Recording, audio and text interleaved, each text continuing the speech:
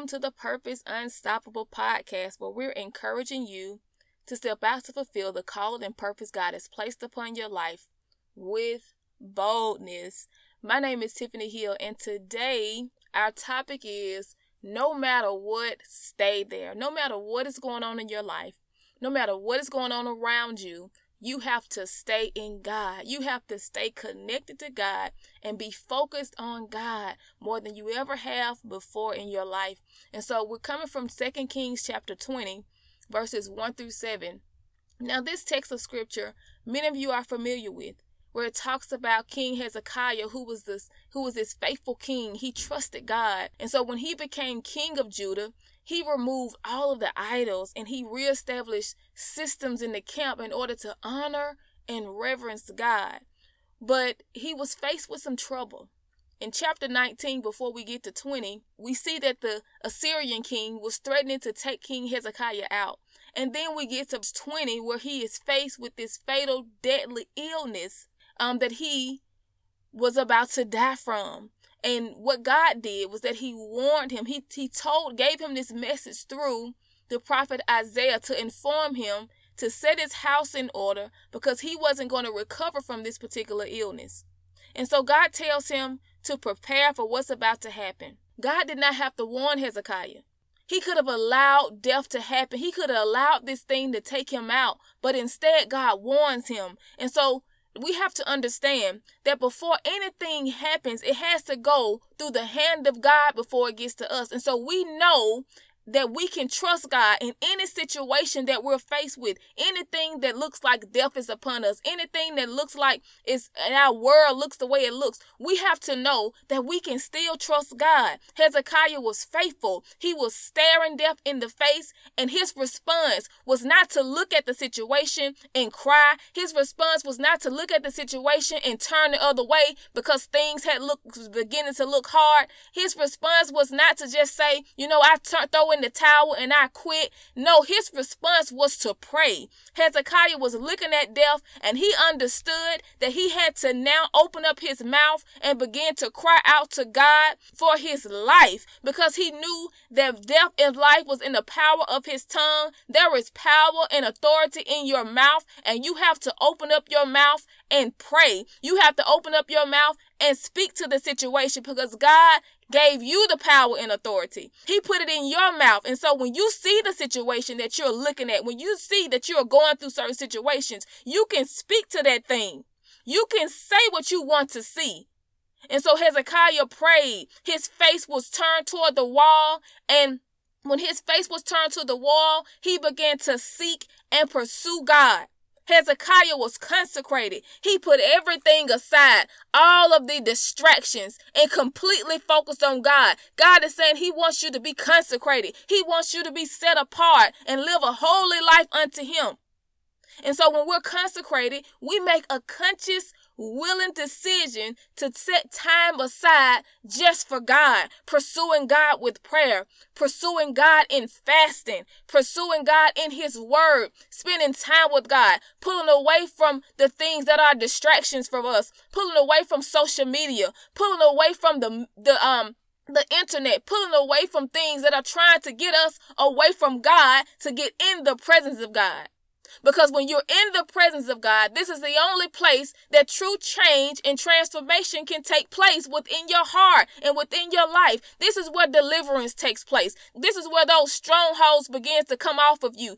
This is where your desires become God's desires, where you no longer want what you want, but you want everything that God wants for you and in your life. You don't want to see what's going on. You want to do something about it. And so you become more and more like Jesus Christ. You have to continue going back in the presence of God to be changed. You got to keep going back in consecration. You have to keep going back and being in the presence of God. And so this is why the enemy will continue to distract you, to pull you away from consecration, because he wants to rob you from your ability to truly change, because he is terrified of what God is doing in you, what God is doing through you, and what God wants to do to change your very lives for his glory. And so Hezekiah, he's crying out to God.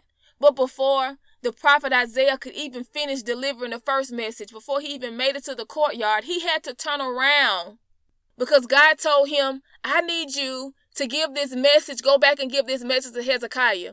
Verse 5-7, it says, go back and tell Hezekiah, the ruler of my people, this is what the Lord, the God of your father David says. I have heard your prayer and seen your tears. I will heal you on the third day from now. You will go up to the temple of the Lord. I will add 15 years to your life, and I will deliver you and this city from the hand of the king of Assyria. I will defend this city for my sake and for the sake of my servant David. Then Hezekiah said, prepare a poultice of figs. They did so and applied it to the boil, and he recovered.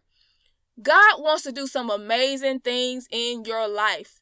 There is nothing that God will withhold from you when you are consecrated, when you have faith in God, because faith is what pleases God.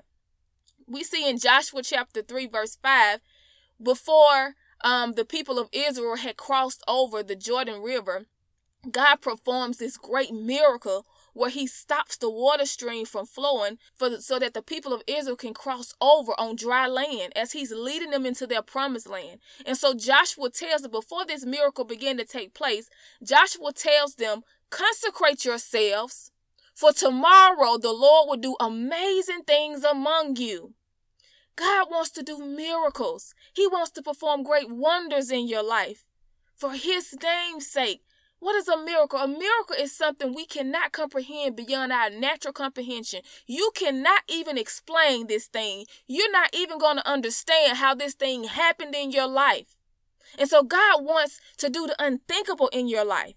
And so don't you think for a second, because you see the enemy is busy, that God is not even busier. You have to continue to believe God more than ever before in the midst of this pandemic, even in the midst of the situation that you're going through right now, in the midst of what's going on around you. You have to still hold on to God and not turn away from God because things appear to be hard. Things appear to be stressful. You cannot turn away from God. You have to continue holding on to God no matter what is going on in your life. And so what you cannot do is wait until tomorrow. You have to do this thing now. You have to do it now. You have to get in a place with God, because this is the greatest investment in your life. Get in a place of consecration with God, because God wants to transform your life for his glory. He wants to transform you. He wants to transform your family. He wants to transform the people around you. But you have to be in a position and be in God. And so no matter what you're going through right now, no matter what you're dealing with, you got to cling to God. You cannot turn away from God. You have to cling to God. This is the time now, you guys. We have to be in prayer. You have to be fasting. And you have to be in a place of repentance for your lives, for your individual lives, for your families, also for your cities, also for your nations, because God is calling you to him. I even feel this thing, even from now, even till before we hit into the new year, you have to be in God. God is pulling us. He is drawing you to him. And so, Father God, right now, we come before you. We seal this prayer with the blood of Jesus Christ. Lord, let your word resound upon your people's heart. Let your word go forth and allow their hearts to be changed. Allow your word to do exactly what you want to accomplish in this particular season. We love you, Lord. We adore you. We worship you. We honor you. In Jesus' name, we pray, amen.